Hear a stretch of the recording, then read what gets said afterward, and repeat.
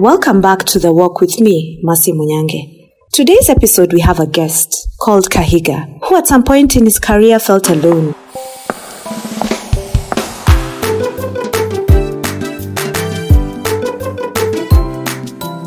Thanks, Mercy, for having me. My name is Kahiga Ngata. Welcome to The Walk, Kahiga. Please introduce yourself. Okay, thanks, Mercy. I started working in 2013, just before I graduated. I was working in a university, but the fortunate or unfortunate thing is I got that job before I graduated. So my pay reflected the same. I was employed as a casual with the promise that I'll be hired as a graduate in like 2 or 3 months once I graduated. Kahiga, take us through your career journey. So after uni or after that, I was in the university. I stayed there for 1 year. So how much did your first job pay you? So my first paycheck was 432 shillings per day, and that excludes weekend. After 432 shillings, after the first year, we were given a raise. After that, I didn't stay there for too long. I moved to another organization. It was a pretty huge organization. And how I got that job, interestingly, is the day before the interview, I called my cousin and told them I was going for an interview. And they sent me a link. And those questions are the ones that I was asked during that interview. So that interview I did really well. After that, I moved to a startup. And from, I think, 2016 to until 2021. Your career profession is in which area? Okay, so I'm principal in IT, specifically in support. Tell us some of the challenges you have faced while working in IT.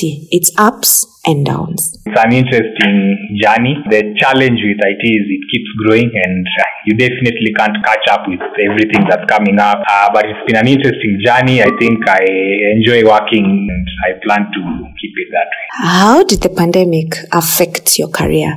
During that pandemic, at work, things had started getting tense. So I had that feeling that it's just a matter of time. But I for sure knew that retrenchment was coming. So I think around April, May, around there, we were told to go work from home. And I knew anytime from now, retrenchment was coming. Take us through your retrenchment process and explain to us how you handled the job loss. I think for me, fortunately or unfortunately, I'd previously been in 2 organizations where there was redundancy and retrenchment. But during those 2 exercises, I wasn't affected. I remember one of my former colleagues telling us, if you're ever retrenched, that month, that salary, please use it for therapy. I didn't know what it meant then. So fast forward, there's this retrenchment going, and I saw it before because there were changes in the organization, unnecessary changes. There was a lot of pressure. So for me, I'd seen it coming. I'd started applying for jobs. I remember one day my manager busted me and it was a lecture. For me, I think I just made peace and I knew it was a matter of when the announcement will come. So fast forward, the call came. I remember it was a 20-30 minute call. The call came and for me, I remember I was very casual about it. And my manager, I remember he or she thought that I was a joker, that how can I take this job loss that casually. But for me, I'd seen it coming and I didn't see a way forward or a way out of it in the organization I was in. I remember the first 2 months, yes, I was busy doing a few things. But after that, now reality starts to sink in. Every month there's no money coming in. You're just making withdrawals from your account. And I remember when you used to, like, let's say you're hanging out with your friends and you're paying a bill, you'd get low-key upset and you're wondering, you guys know I don't have a job. So for me, it's just money out. And it used to like hit you differently. I think there was also a lot of triggers in terms of you call your friend and they say, I can't talk now, I'm in a meeting. That's now when reality starts to like really kick in, that for real you don't have a job. Then you apply for jobs and they say you are a good fit, but you are an expensive hire. So there was also that. So you're wondering, do I go back to a salary you're earning many years ago? Are you ready for that change of lifestyle? Personally, I wasn't. I didn't want to downgrade. So there was that. I think there were also a lot of emotions, like who do you like call or who do you reach out? Like if you want money, for example, who can you like openly tell? And they won't ask you questions or they won't judge you. So who could you like honestly and openly reach out to? I think it was a very interesting journey. What I really learned is you really have to be strong mentally. I think it also really helped me to know, growing up, you always told, be aware of who your friends are, keep your circle close. You don't really understand some things until it happens to you. So for me, I really got to understand who you can reach out to personally, who you can reach out to professionally, and just appreciating the few close friends or appreciating the few close confidants that you could like openly talk to. What are some of the emotions you went through after the retrenchment? It really didn't hit me until like August, September. You start calling people, they tell you, I'm in a meeting, I'll call you back. Now you can't like keep chilling anymore. You have bills to pay, of course. And there was that feeling that you are alone, Do you call back your former boss and tell them you want to come back? Do you lose your ego? And I think during that time, what I really learned is difficult times help you to make you better. But I think during that time, I've never felt alone like that.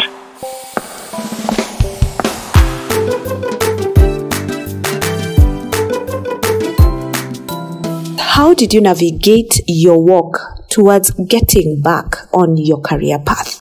What I did is I told close people that I'm looking for something, started applying jobs, got an opportunity through a friend. So there was this farm that had like lots of money and they wanted to make an impact like in Africa. So they were looking for places where they can invest money. I got into that, and one of the projects that we started was this water kiosk. We were in the business of bottling, purifying and selling water.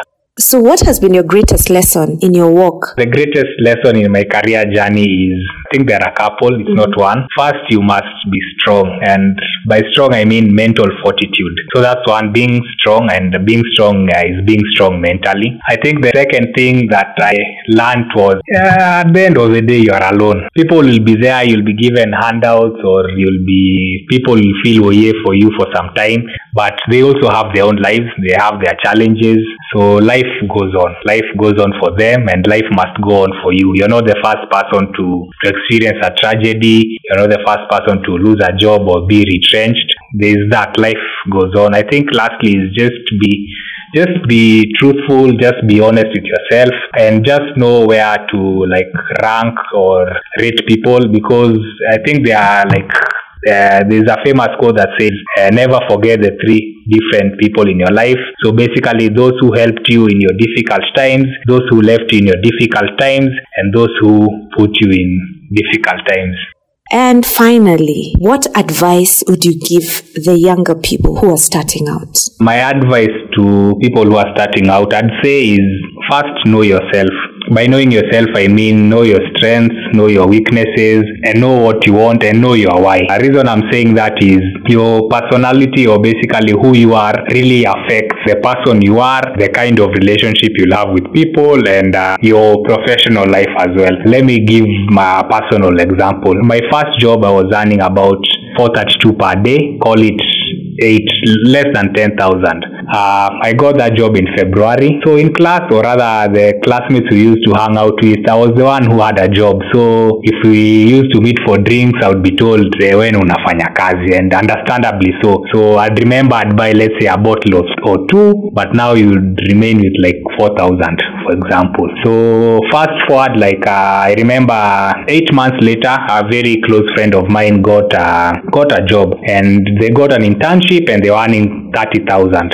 So me, from my 8,000, but it's a full-time job, and the intern earning at 30,000, there was that, you have to do some reconciliation. Fast forward 3 months later, they got a job and they earned 60,000. So growing up, I remember I used to be told, start small, blah, blah, blah, but over the years, what I've come to learn is just know yourself, know what you like, and know your money preferences or know your money usage. So my friend who was earning 60,000 is very conservative with money. Myself, if I earn 1,000, I'll spend 950 shillings. So you need to know yourself, or rather understand yourself, so that you're able to set those high ambitious goals. I know we get a lot of advice on spend your money wisely, minimize your expenses and stuff, but I think personally what matters, if you understand yourself, you will know what triggers you and what doesn't trigger you. I think my advice, long story short,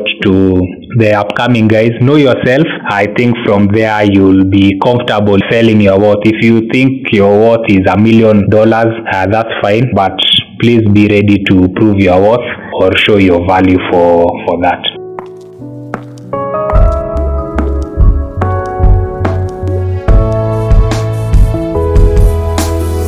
We have come to the end of The Walk episode 7, where Kahiga felt that he was alone but not alone. He got up and walked through his career journey. See you in the next episode.